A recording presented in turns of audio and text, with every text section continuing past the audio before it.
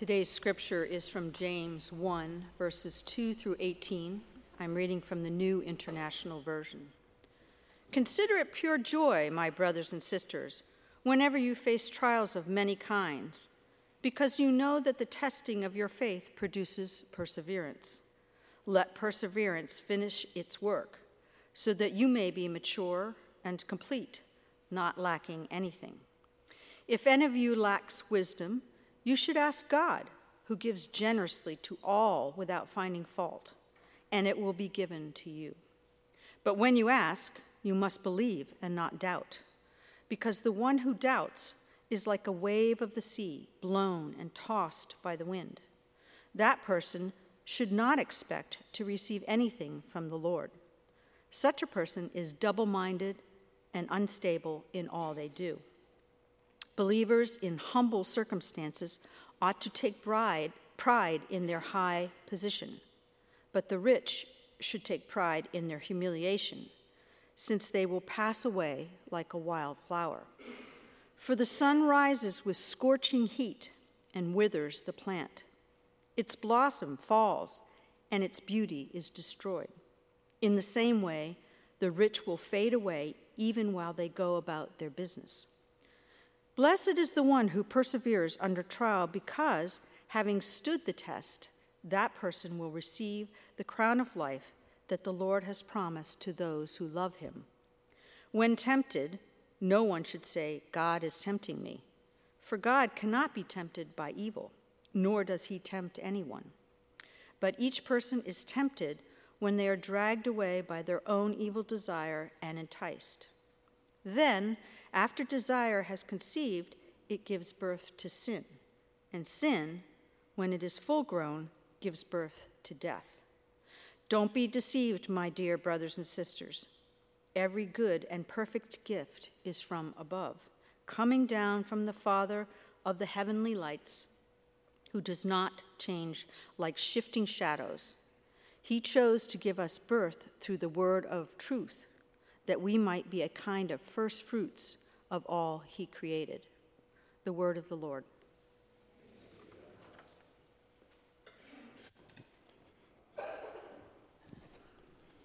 Good morning.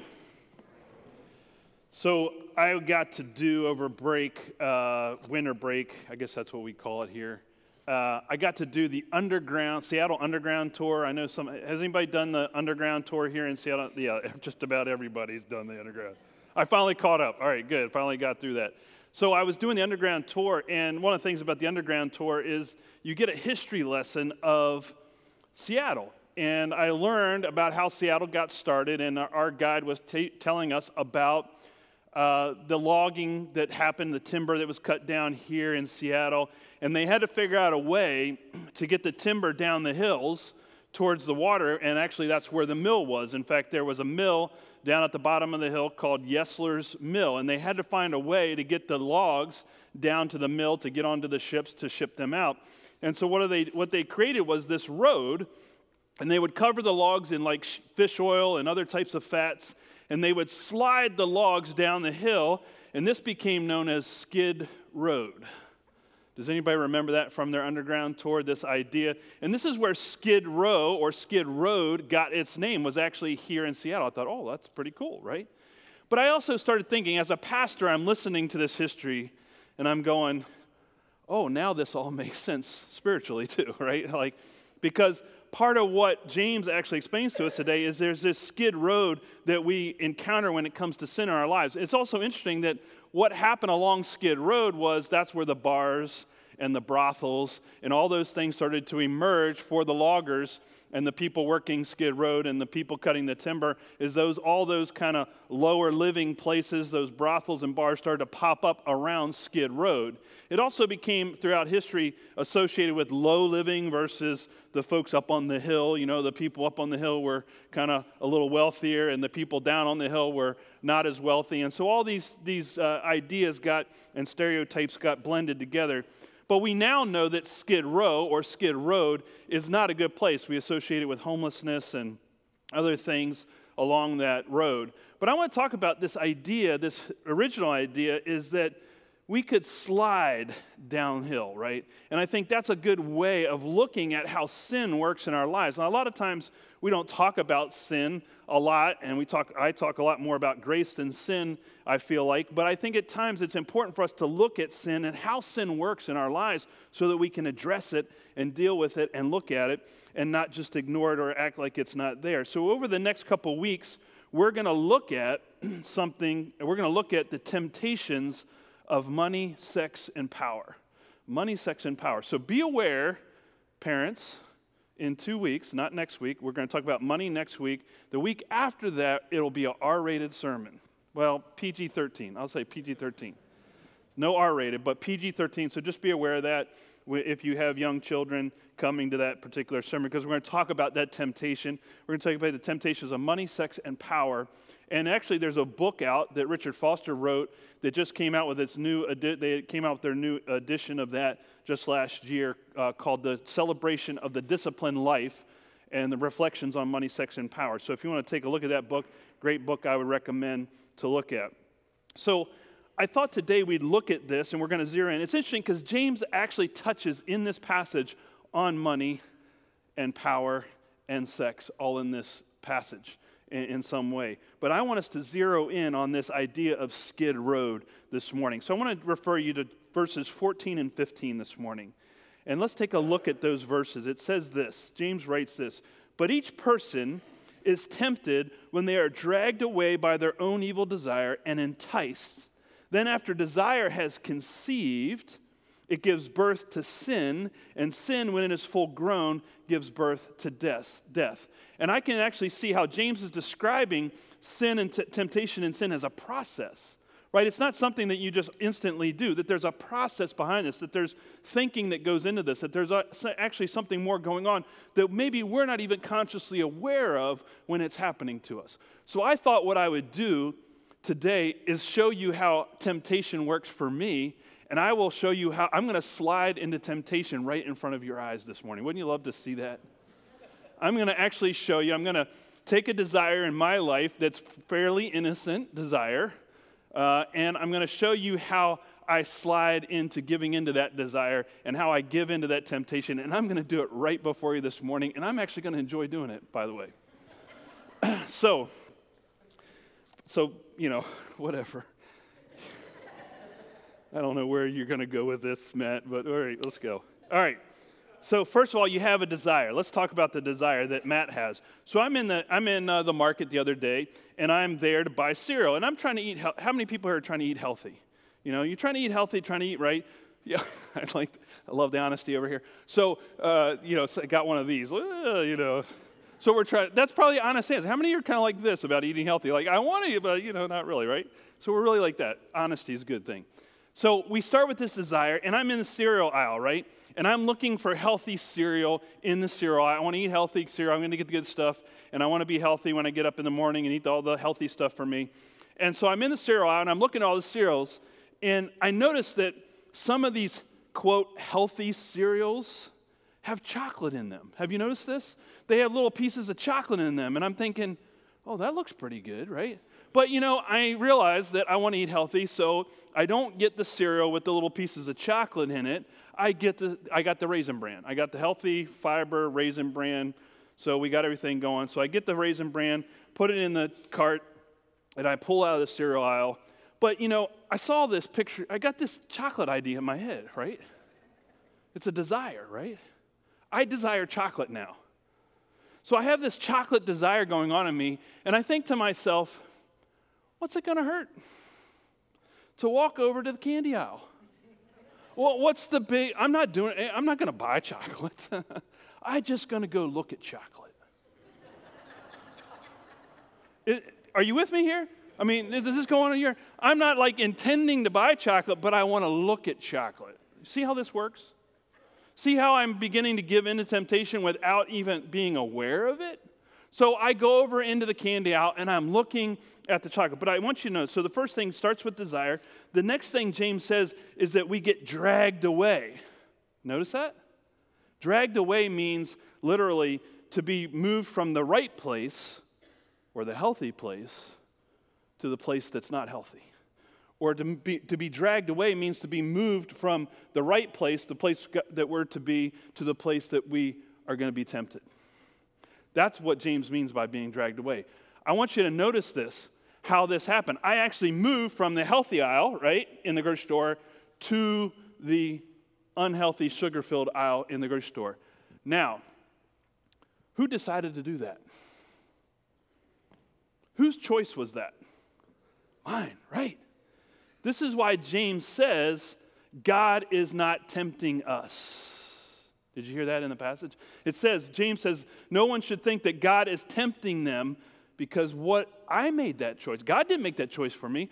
God didn't make that decision for me. I made the decision to move from the place of health to the place of temptation. You see how that works? And we do that often, and we don't even think about or realize that we're doing that. And because we're not consciously thinking about it, I'm just thinking about chocolate, right? So I'm actually being drawn out of the right place. And this is why James argues that it's not God who is doing the tempting. We are the ones putting ourselves in that position. It's interesting because in the first century, what James was up against was he was up against a culture that blamed the gods for sin. They would say, well, the gods made me do it. Or fate. This was just fate. I'm fated this way. I can't help it. This is just the way fate laid things out. And so they blamed not themselves. They didn't take responsibility for themselves. They blamed something else for their decision to be tempted and to move into sin. Which, I thought about that. How do we do that today? Do we blame someone else? Do we maybe blame God? Or maybe we blame genetics? Or maybe we blame something else about the world or the culture or whatever, and we blame all these other things. But I want you to notice that in this situation of temptation, I am ultimately responsible for my decision to move from the place of health to move to the place of sugar, right? I am responsible for that. I can't blame anybody else for that decision. I can't blame God. I can't blame my genetics. I can't blame any of those things. All I can do is own that, right? That's part of it. That's part of realization and awareness and so forth. And I think part of it is that I also want to bring up this idea that we're in the season of Lent. We're in the season of Lent, and some people have decided to give up chocolate for Lent. I can't imagine what that's like. But part of that Lenten practice and discipline, we call it a discipline, what's important is when you pre-decide to not do something is important. So if I had decided during Lent not to take up chocolate, not to eat chocolate, which I didn't, by the way, but if I had pre-decided that, I would have not gone to the chocolate. I would have been less, I won't say I wouldn't have gone to the chocolate aisle. I'll say I would have been less likely to go to the chocolate aisle because I had said during Lent, I'm giving this up. See what I'm saying? So my pre-decision, my pre-planning not to give into that desire helps me not to give into that desire.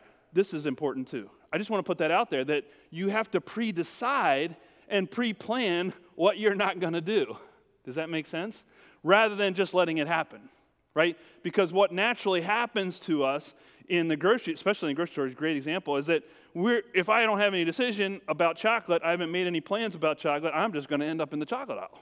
It's just the course of desire. That's the course, that's how we slide in to temptation and slide into that. Notice the next thing that James describes is we're enticed. We're enticed. Now, another way to translate is that we're lured, right? And so I go into the chocolate aisle, right?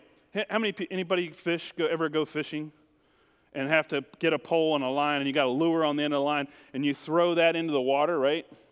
And you put it out there in the water and you sit there and you dangle that lure in front of the fish trying to get the fish to bite.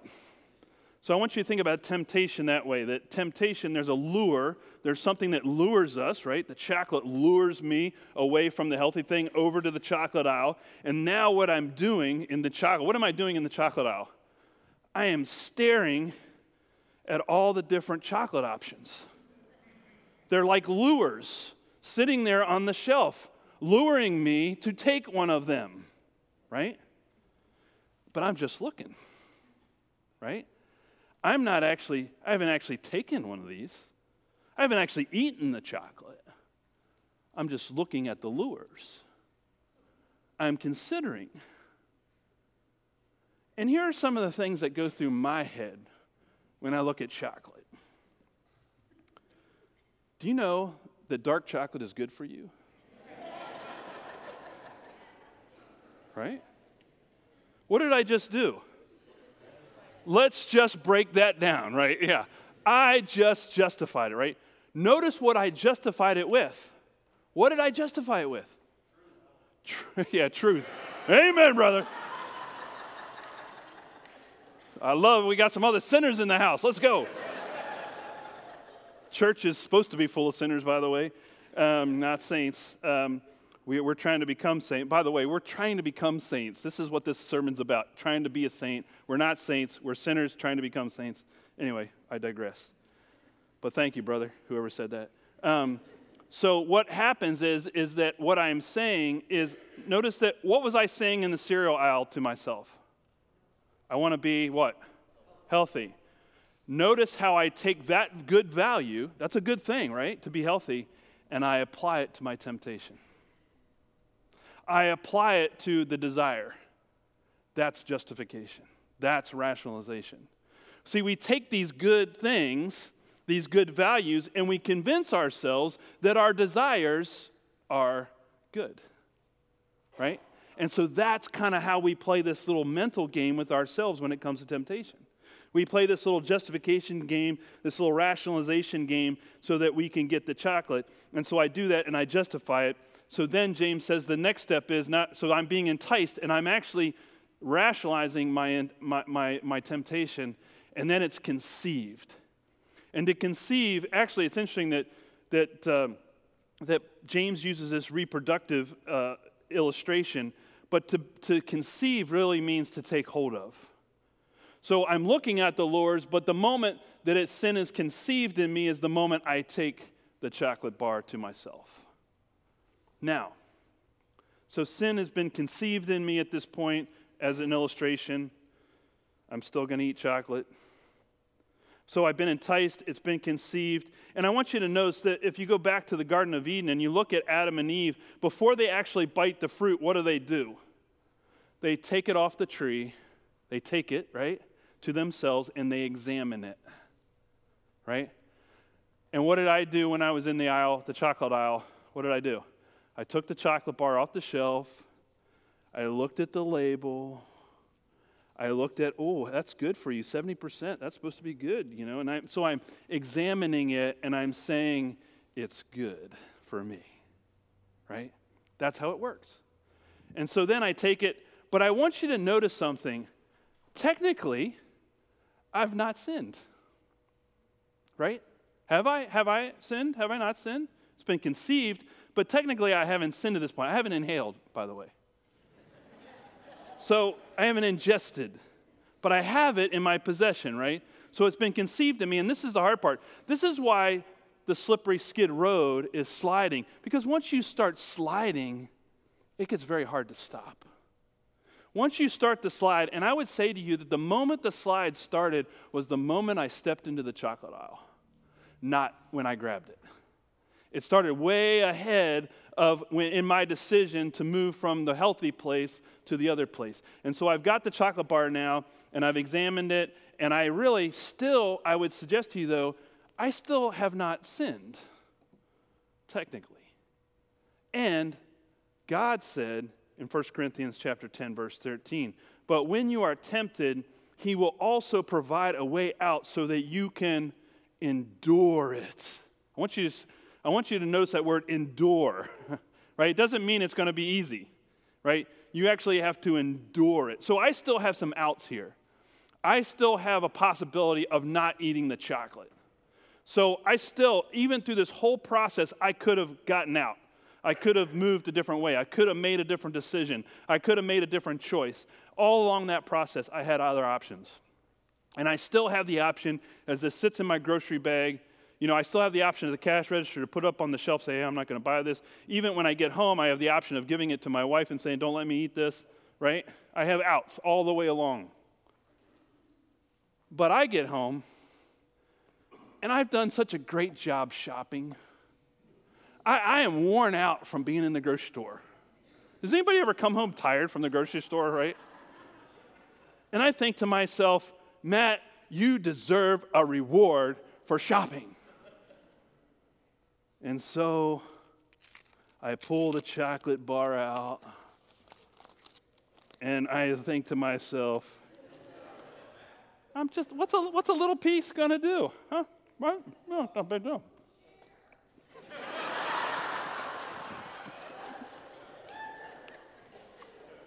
So you're asking me to share my sin with you. Is that what you said? All right. Come see me after the sermon if it's all still here. So I'm in this place, and I eat the chocolate. Now I've sinned, right, in this analogy. I don't think eating chocolate is necessarily a sin. But what you're seeing is how desire works, and now I've eaten, and that's what James says, I've given birth to it, right? I've given birth to sin. I've rewarded myself, and now I've given it, and I'm actually enjoying it, by the way. That's the thing about sin, is it's enjoy. Let's just be honest. There's enjoyment to it, right? And I'm fulfilling that desire, but that doesn't last very long. The other thing I would say there's some other attributes of sin that we need to be aware of, and that is, not only is it a desire, but sometimes I find that there are people, and there have been times in my life where I just like sinning. Like, if you tell me not to do something, it makes me want to do it more. Have you noticed that? That's all through the Bible, too, by the way. And so there's this idea that the more risky it is, or the more rebellious it is, the more tempting it is. Have you noticed that? That it makes it actually harder, because I think part of our nature and part of our human condition is that we can actually enjoy doing these things, right? And we enjoy them, and we gratify those things. And what happens is we actually enjoy it. And I find that when it's even more risky or more rebellious type of behavior, it heightens the gratification. And sometimes we sin just for the sake of sinning, just because we want to. I'll give you an example out of my childhood, middle school. My friend came to me and he said, it was late fall, and all the vegetable gardens were done, and his dad had grown all these tomatoes in their garden, and all these rotten tomatoes were in the garden. And he said, let's go collect up the rotten tomatoes, and let's go throw them at cars. I had not thought of this. He came up with the idea, and I'm like, sure, why not? What's the worst that could happen? Right? But what's going on is, why are we doing this? We get nothing out of this other than the sheer joy of doing something wrong. See how that works? So we're just being rebellious. We're just being, we'd say, kids or whatever. That's the excuse. I don't think that's a good excuse. But basically what we're doing is we're saying, we're going to do this just to do this because we enjoy. I want you to just notice that part of our human nature is that we could actually enjoy just doing something wrong. Even though it's not like I really wanted to throw tomatoes at a car. That's not something I woke up that morning. I can't wait to go throw tomatoes. Came up with the idea, let's go do it. And so we did it, much to my parents' chagrin. And so we went into this, and the reason we could do it is because we could hide down by the road, and there was a culvert. We would hide in the culvert. We'd go out, throw tomatoes, and we'd hide in the culvert. And the car drivers never saw us. And we did this until a guy in a convertible came by. And he's driving in a convertible, and he's got the top down. And we're not paying much attention. We're not thinking. Let's just put it. When you're in middle school, you're not thinking. And we launch these tomatoes, and the guy slams on the brakes. Stir!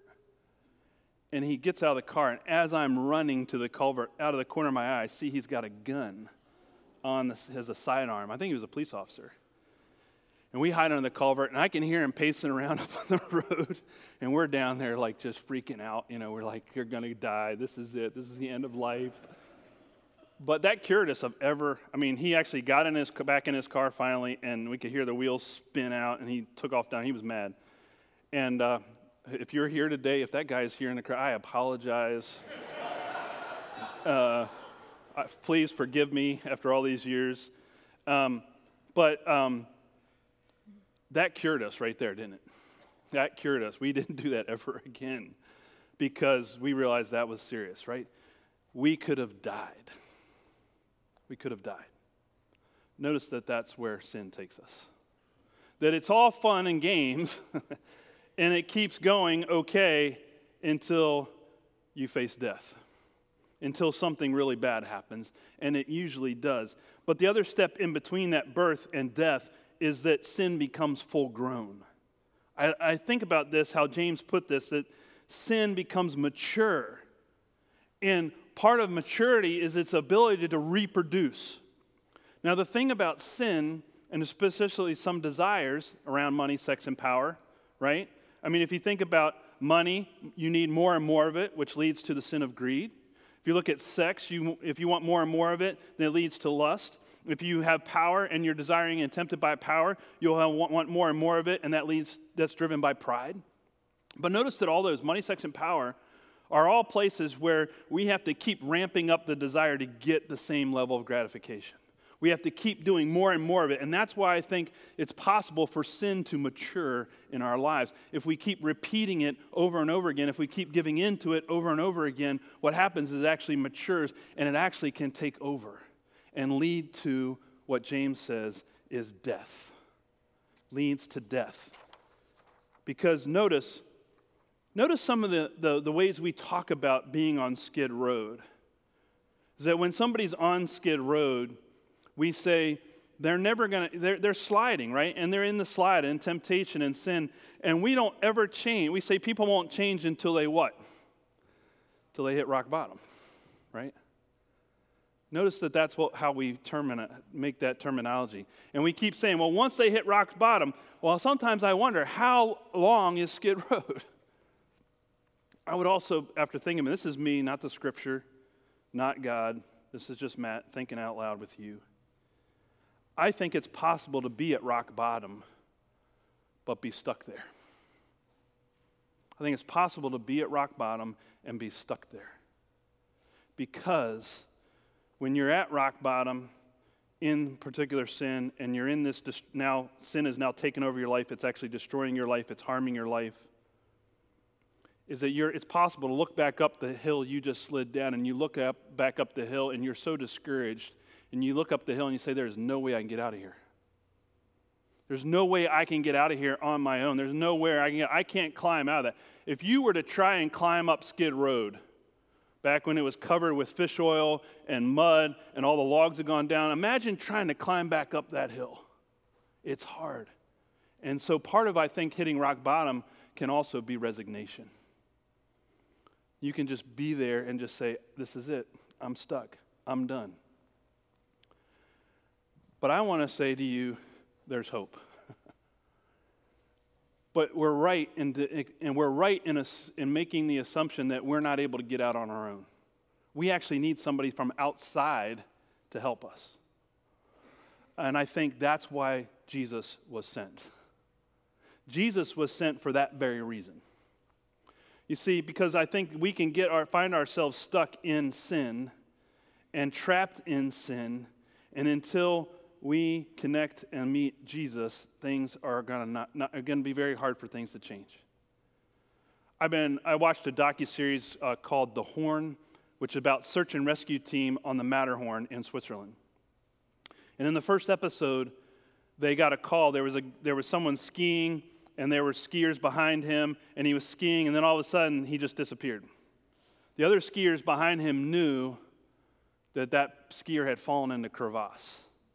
And so that skier was skiing, went into the crevasse, and got stuck down the crevasse. He was unconscious at the moment. They knew not to get too close to the crevasse, otherwise they would go in, so they called in search and rescue.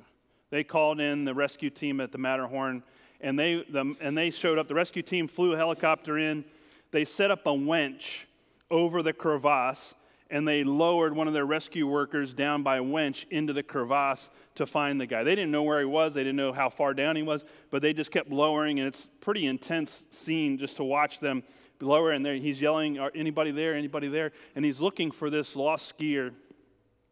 He finally gets to the bottom, not all the way to the bottom, but fortunate for the skier got wedged in the crevasse before hitting bottom. And part of the reason it got wedged is because lots of chunks of ice had filled in around the skier and helped to wedge in the crevasse. And so the skier didn't hit bottom, but was stuck in the crevasse and semi-conscious. Broken back, bruised, bleeding when he finally was found. There was no way this skier was getting out of the crevasse on his own. No way. I think there's places of sin and destruction and death where we get to the point where it's hard. There's no way we're going to self-rescue. Where you need outside intervention, which is why Jesus came. And so they go in and they actually save his life, and he makes a full recovery. And he goes back and he thanks the rescue team that saved him. He was his savior, right? Now, I thought about this situation a little bit more too, and I want to just point out something. There are a lot of options when you talk to somebody who's stuck in sin. Someone who's stuck in that crevasse. All of us actually, it says in the Bible, are stuck there.